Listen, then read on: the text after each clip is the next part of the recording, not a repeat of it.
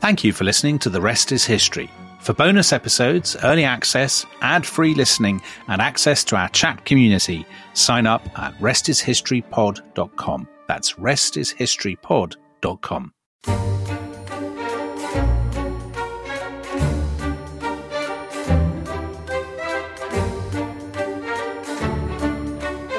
Hello and welcome to The Rest is History.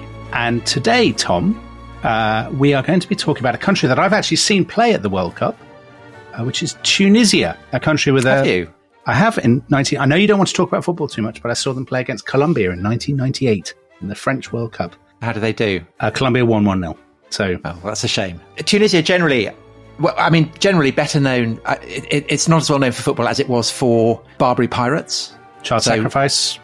Come to child sacrifice. It was the breadbasket of the Roman Empire, and before that, it was the centre of the great city of Carthage, Rome's deadly rival. Yeah. And which, according to legend, was founded by a woman called Dido. And so I thought that today's episode, in honour of Tunisia, we would go right back to the beginnings and look at Dido, who is the founder of Carthage. And she's a legendary figure, but her best known incarnation is as the great tragic heroine of the Roman poet Virgil's epic, the Aeneid. Right. And the Aeneid, it's an epic that tells the story of the founding of Rome, how Rome comes to be founded by a band of exiles from Troy. And these Trojans are led by Aeneas, who is the son of Venus. He has escaped from Troy. He's come with a fleet of ships. And the epic opens with them being shipwrecked off the coast of what is now Tunisia. Yeah. And they go wandering off, trying to find someone to help them. And they discover this great city being built. It's in the process of being constructed.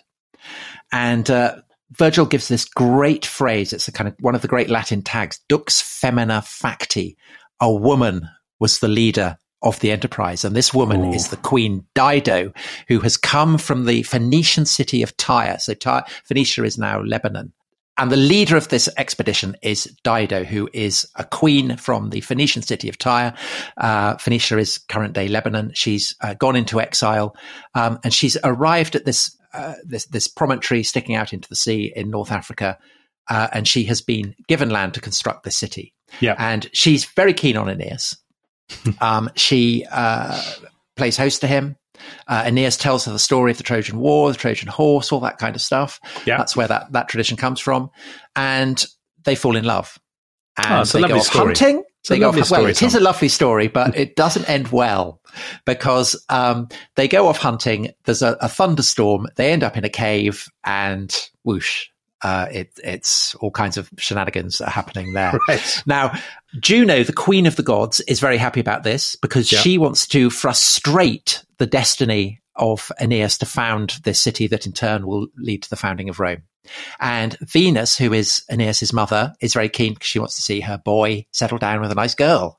So she's very keen. But Jupiter, the king of the gods, very cross because it is Aeneas's destiny to go off and, do all the founding that will culminate in the founding of Rome. Yeah. So if he's hanging out in a cave with Dido, it's not going to happen. Getting up to no good. So he's frustrating. Yeah, exactly. So he sends down Mercury, and Mercury says, "What are you up to Aeneas?" And he comes up with another cracking Latin tag, varium et mutabile semper femina, fickle and ever changing is woman, which is absolute classic of mansplaining, of course. Because Mercury would be in deep trouble now. Yeah, he would. Because actually, the person who's being fickle is Aeneas, because he's dumping on his own destiny and he's leading poor Dido astray. So Aeneas bunks off and sails away. And Dido is so upset about this that she piles all the finery for her wedding that she's been gathering together into a great big pile. She stands on top of it and then she incinerates herself. And she offers herself as a kind of sacrifice to the gods.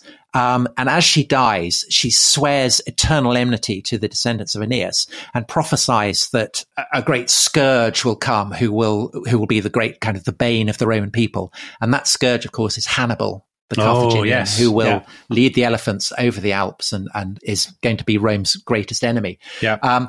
And so poor Dido dies on the funeral pyre. And in due course, Aeneas goes down into the underworld to consult with his father to to get kind of various guidance on how to set about fulfilling his destiny. And down there, he meets Dido, and Dido refuses to talk to him. So this is the great Roman epic. And since Virgil wrote it, there probably hasn't been a day when people haven't been reading it. It is absolutely the foundational text of European literature. And so Dido, as this great tragic heroine, kind of stands at the wellspring of European literature, as well as, as the legendary founder of Carthage. So the whole thing raises all kinds of interesting questions. I was going to say, there's an awful lot to unpack here, Tom. So let me just ask you a couple of questions. First of all, about the Aeneid. So it's written by Virgil, and it is written it's the reign, is Augustus emperor? It's under Augustus, yeah. So Carthage has been long defeated and long destroyed. It has. And so Carthage gets destroyed, burnt to the ground in 146 BC. Virgil isn't writing it as history, as anything like history. It's a celebration of Augustus and his regime and Rome's destiny and, I guess, Roman imperialism, you could say. And Dido, am I right in thinking, so the big enemy for the Romans was Cleopatra? That was who Augustus had beaten to become top dog. So is Dido, is there a bit of Cleopatra in Dido, do you think? I think there absolutely is. And I think that to appreciate the full radicalism of what Virgil is doing and the Cleopatran spin that he is giving to the legend of Dido, the best thing probably is to look at the alternative sources, because there are other traditions. There are other traditions. So there's this guy called Macrobius who's writing a few centuries after Virgil has written the Aeneid. Yeah. And he says that this tale of Dido, that she died for the passion of Aeneas, is universally acknowledged to be false. So he's saying that Virgil has actually spun this story and presented Dido in an unflattering light. Yeah. And he says it's universally acknowledged. So that suggests that there is quite another strain of tradition that is running in parallel to what Virgil has written. And if you look at that, there are a kind of number of fragments, of sources, of kind of echoes of traditions that precede Virgil. So Cato the Elder, who is this very stern, strict Roman figure, who inspires the Romans to attack Carthage when it's been defeated after Hannibal and end up immolating it, destroying it completely.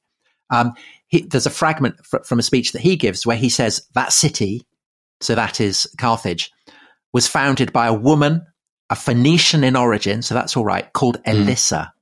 So Elissa is an alternative name for Dido. Right. And we might come to why and how that name originated in a few minutes.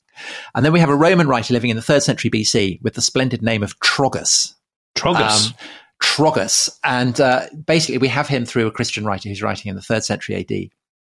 And he gives the story that Elissa, stroke Dido, is the daughter of the king of Tyre. She has a brother called Pygmalion. And Pygmalion is still a boy, and the king of Tyre dies. So Pygmalion becomes king, and his uncle becomes the regent. And Elissa falls in love with this uncle. He's a man called Acerbus, and he's also a priest of Heracles. And he rules while Pygmalion is a young boy. Pygmalion comes of age, and Acerbus is very, very rich, and Pygmalion wants to grab all his gold. And so he has him murdered. And Dido is incredibly upset at this. Yeah. And so she gives orders that all Acerbus's gold should be put into sacks and thrown into the sea as an offering to his shade. And then she sails off. And of course, Pygmalion is furious because he thinks he's lost all the gold and silver. No, he's right. But he hasn't. No, he hasn't. Oh, well, he has. But it hasn't been thrown into the sea because actually those sacks were full of sand. Oh, so what a twist. It's Dido. It's Elissa who's taken them. So she then sails off. She gets to Cyprus, and there, very, very groovily, she rescues 80 temple prostitutes. Okay. As you do. Nice. That's good. And so she takes them because she's only got men. She's only brought men from Tyre. So these 80 temple prostitutes will enable the Carthaginian race be pressed into service. Exactly. And she wanders off, and she wanders across the Mediterranean. She comes to Africa. And in Africa, they call her Dido, which in the local language means wanderer. So this is how Elissa comes to get the name of Dido. She lands in what will become Tunisia. And there she meets the king of the Berbers, a man called Iarbas. And Iarbas says to Dido, you can have as much land, but as will be contained within an ox hide. And so what Dido does is to cut the ox hide up into very, very, very thin strips. And then she places it round a hill, which comes to be called Byrsa. And in Greek, Byrsa is an ox hide. Yeah. And so this is an illustration of the cunning, the subtlety, the cleverness that will be a leitmotif of the Carthaginians to come. Well, I like that story. I think I may have heard that ox hide story about other people in other places. That's a sort of formula, isn't it? I think this is the classic one. Okay, this is the kind of the foundational, the canonical the definitive ox hide story, the canonical story. And in this version, so in the story told by Trogus and in one told by Timaeus, who is a Greek historian from Sicily, writing in the basically the age of Alexander, it's Iarbas who fancies Dido, and Dido is a very chaste woman. Just to remind people, he's the Berber king. He's the local king. Yeah. Yes. So he starts going after Dido, and Dido piles. She raises this great pile and immolates herself, but she's doing it to keep the king of the Berbers at bay. So it's, and this is obviously what Macrobius, who's complaining that Virgil has distorted the story, is complaining about, that actually, in Virgil's story, she's dying out of love for this stranger. But in the traditional accounts, she's dying because she's being true to the memory of her murdered husband. So she's a kind of model of wifely chastity.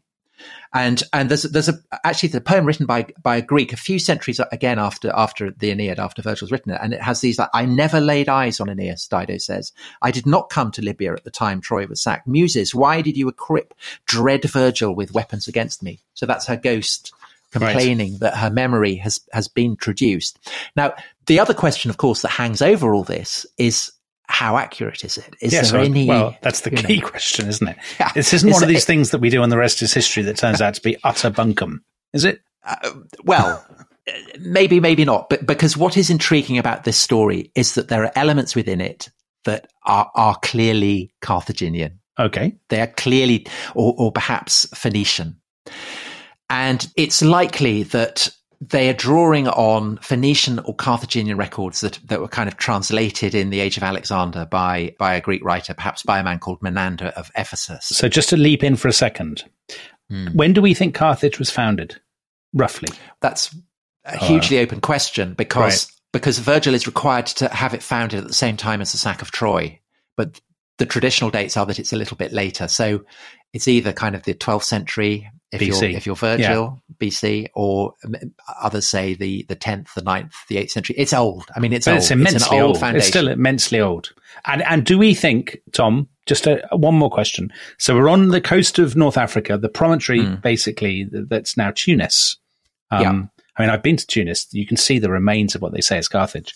So do we think, is it generally felt that it genuinely was founded by people from what's now definitely. Lebanon, from the Phoenicians? Yes. So that is absolutely, yes, it is a Phoenician city. Carthage is the greatest of the many colonies that the Phoenicians found across the Mediterranean. Yeah. Yes, so that is absolutely true. And it is a colony founded by people from Tyre. So that is true. Right. So, and what is even more suggestive is that the names that the Greeks give these characters, Pygmalion, Elissa, Acerbas, we know what the Phoenician originals would be. So it would be probably Pumiaton is Pygmalion, Elishat is Elissa, Zachabal is Acerbas. So these are clearly Greek versions of original Phoenician names. But you mentioned right at the beginning that one of the things for which the Tunisians are famous or were famous is burning children in what were called tophets. Yes. So this was something that appalled the Greeks and the Romans, this practice that the Carthaginians and the Phoenicians more generally had. And it is generally accepted now because the archaeology seems to back up the tradition that in times of immense stress, the Carthaginians would sacrifice their own children. And to the Greeks and the Romans, this seemed evidence of their kind of monstrous cruelty. But you can frame it in a different way and say that it is actually, they're showing how much they love their children because they're offering to the gods their most precious, their most treasured possessions. Right. And it's this that gives the whole story of Dido immolating herself. Again, it suggests that it's coming from a Carthaginian tradition. So Trogus, in his account, says that the pyre is on the edge of Carthage. And archaeology has shown that the Tophet, the place where these immolations happened, was indeed on the southern edge of the town. And although the tradition implies that it's children, it's not only children. So right at the end of Carthage in 146, when the Romans storm, they capture the city, they're going to absolutely destroy it, level it to the ground, leave it as a cursed site. The wife of the defeated Carthaginian commander Hasdrubal, she is in a temple, and as the flames lick at the tower, she hurls herself into the flames, herself and all her children. So she's consciously immolating herself in a way to try and win the favor of the gods. And is she doing that, do you think, because she's conscious of the myth of Dido and she wants to kind of, that's a model for her, or do you think that may well be it? That may well be it, or it may well be that she is part of a continuum that reaches back to Dido, that the story of Dido has kind of originated to explain why this is a tradition among the Carthaginians. We don't know. But what it does suggest is that the origins of this story that get taken up by Virgil do indeed lie in Carthaginian tradition. And I think that there are other elements as well within the Carthaginian tradition that suggests that there may well be something to this. So it's very important to the Carthaginians that they're not assimilated into the native African population. So the story of Dido killing herself rather than allowing herself to be married to the king of the Berbers, that may well be a kind of originating story designed to justify this kind of Carthaginian hands-off approach. And isn't it interesting that they're not the only people in North Africa to have done that? Because in previous podcasts, Tom, when we talked about the Ptolemies and Cleopatra, I mean, they were Macedonian Greeks who, again, didn't marry into the local population. Keeping their bloodline pure was very important to them. And here we've got an older dynasty, I suppose, and more than a dynasty, a settlement where they don't intermarry with the local Berber tribes at all. Yeah, absolutely. I mean, and so the relationship of Alexandria to Egypt and the relationship of Carthage to the African hinterland is very similar. These remain naval powers looking out to the sea rather than inland and determined to preserve a sense of their identity. And perhaps the only clue we have, material clue we have to Dido's identity, or the sense that the Carthaginians had of her as their foundress, is that there were coins minted by the Carthaginians that have been found in Italy in the 4th century BC, and they show a woman, very stylish looking woman, wearing a kind of Phrygian, so a kind of Asian tiara, no name, but it was the custom for Greek cities to put the image of their founder. And so it may well have been the same for the Carthaginians. So it may be that the head of this woman is meant to represent Alyssa. Well, so you put all this together, and I think you can see that there's a really fascinating swirl there in which the figure of Dido could be cast by the Romans as representative of Carthage, and therefore very much a kind of villainous figure. Savage, cruel, treacherous. This is the image that the Romans have of the Carthaginians. But what's fascinating about what Virgil is doing is actually, despite what Macrobius is saying, that, you've traduced the name of Dido, actually what he's doing is casting Dido and the Carthaginians as rather Roman, really. The city that they're founding is very like Rome. So, Tom, let's just take a break here, because in good Roman style, we're all about the commerce. So that's more Carthaginian, I think. Is it more? Yeah, I suppose Phoenician entrepreneurs, trading city, right? Well, let's allow a bit of trading to take place and then reconvene. You keep that thread in mind. We'll reconvene post-trading, and you can tell us about what appears to be the transformation of Dido in the Roman imagination. So we'll see you in a minute for more Tunisian-based podcasting. This episode is brought to you by BetterHelp. Bottling everything up is never a good idea. It can have terrible consequences. For instance, look at all the conflicts throughout history. I wonder how many of them could have been solved if they just talked things out. And Tom, I have a confession for our listeners.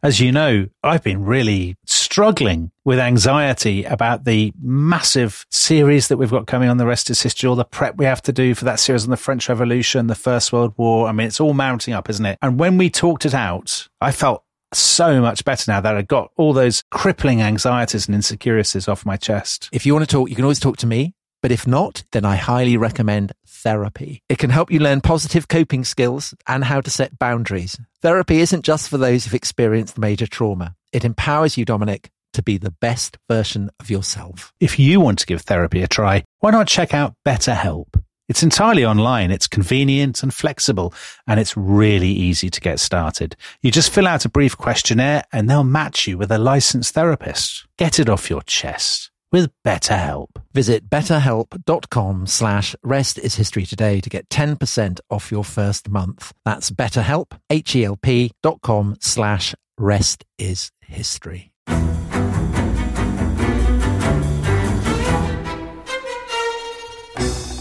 I'm Anthony Scaramucci, former White House Director of Communications and Wall Street financier. And I'm Katty Kay, US Special Correspondent for BBC Studios. I've been covering American politics for almost 3 decades. Welcome to The Rest is Politics US, brought to you by Goalhanger.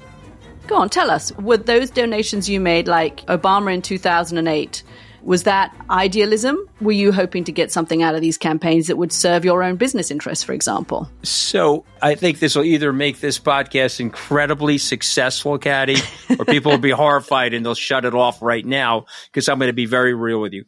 The Obama donation, I had gone to law school with President Obama.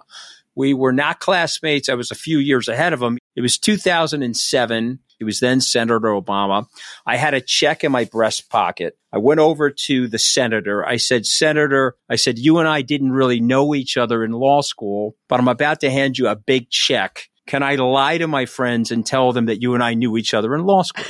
Well, Obama looks at me, had the best smile in American politics since Jack Kennedy. Forever. Yeah. He lights up. He looks at me and says, I'll tell you what, if you double the amount of the check, we'll take it back to Hawaii. Okay.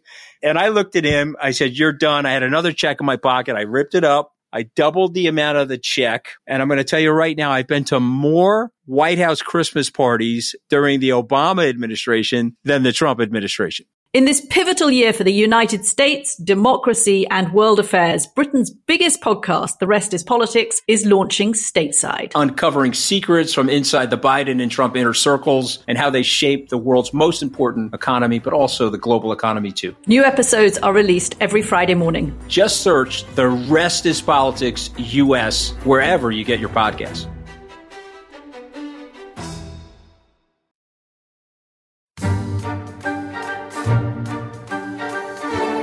Welcome back to The Rest is History. We are talking today about Tunisia, one of the North African competitors in the World Cup. And Tom has chosen to focus on the story of Dido, the legendary queen of Carthage.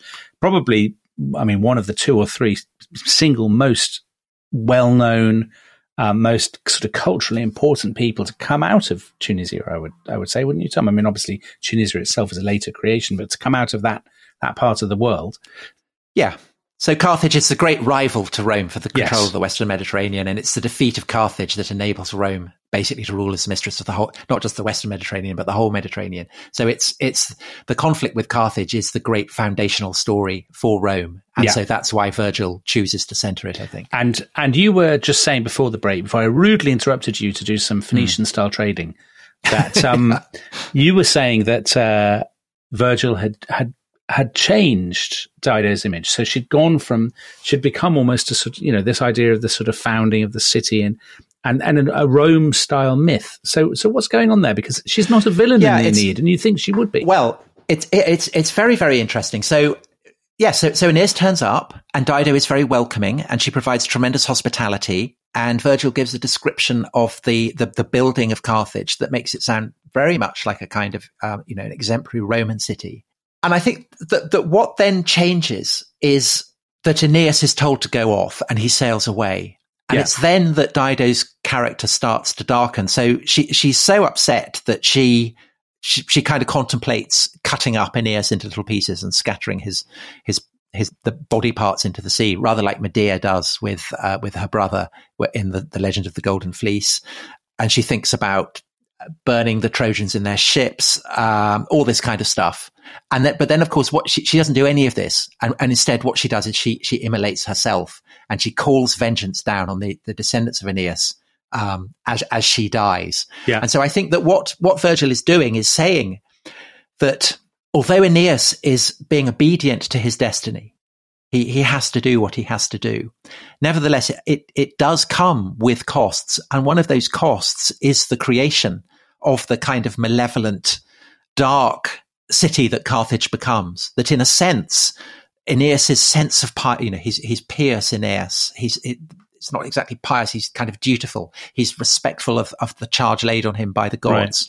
Right. He has to stick to that, but it's that makes Carthage what it is as well, and sets in train this kind of great cycle of wars that will, in the long run, enable Rome to emerge as the mistress of the world. But it comes at cost. And that, I think, is the mirror that is also being held up to Antony and Cleopatra, because there are obvious parallels there. So Antony is a great Roman hero, but he has been seduced, according to the Virgilian perspective, the Augustan perspective, by the wiles and the seductions of Cleopatra. And so that is an obvious kind of echo. But I think that the Aeneid is a great poem. It's a powerful poem. It's a moving poem. It's a complex poem, because Virgil is not just writing Augustan propaganda, and he's not even writing just Roman propaganda. He's acknowledging the costs of empire. He's acknowledging the costs of duty and responsibility. Right. And it's that makes the story of Dido, I think, properly tragic. Because it gives it an ambiguity, I suppose. Yeah. And it becomes the tragedy of Carthage as well as of Dido. But Dominic, I'm very glad that you asked about the parallel between Dido and this is always and Cleopatra. Ominous when you say you're glad about that I've asked something. Yes, because it provides me with scope for some self promotion. So I may have mentioned that I wrote an opera about Cleopatra, in which all the arias. So it's a kind of the Mamma Mia of opera. All the arias come from the 19th century.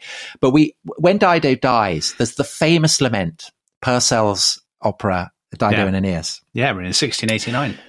Very, very famous. And I just very, very slightly tweaked it, because that's written in English, unlike all the other arias we use. I very, very slightly tweaked it to make it appropriate for Cleopatra to sing rather than Dido. I did it with two friends, James Morgan and Juliet Pochin. And Juliet was a singer herself, and she's very kindly sung the aria. Oh, so you're not going to sing? That is disappointing. I'm not going to, because Juliet is the great singer. So Juliet has very kindly agreed to sing Cleopatra's Lament. It's Dido's Lament reworked by me, and so Juliet, take it away.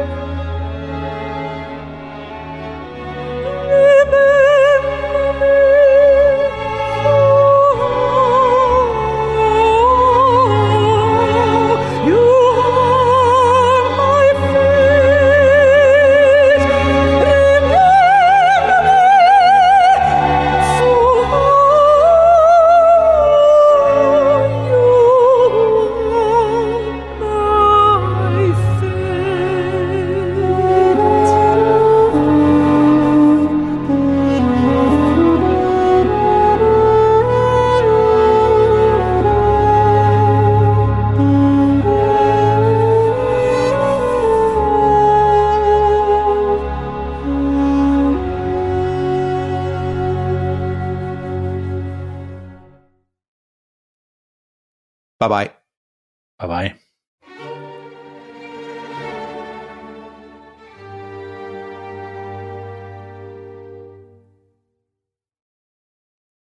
Thanks for listening to The Rest is History. For bonus episodes, early access, ad-free listening, and access to our chat community, please sign up at restishistorypod.com. That's restishistorypod.com.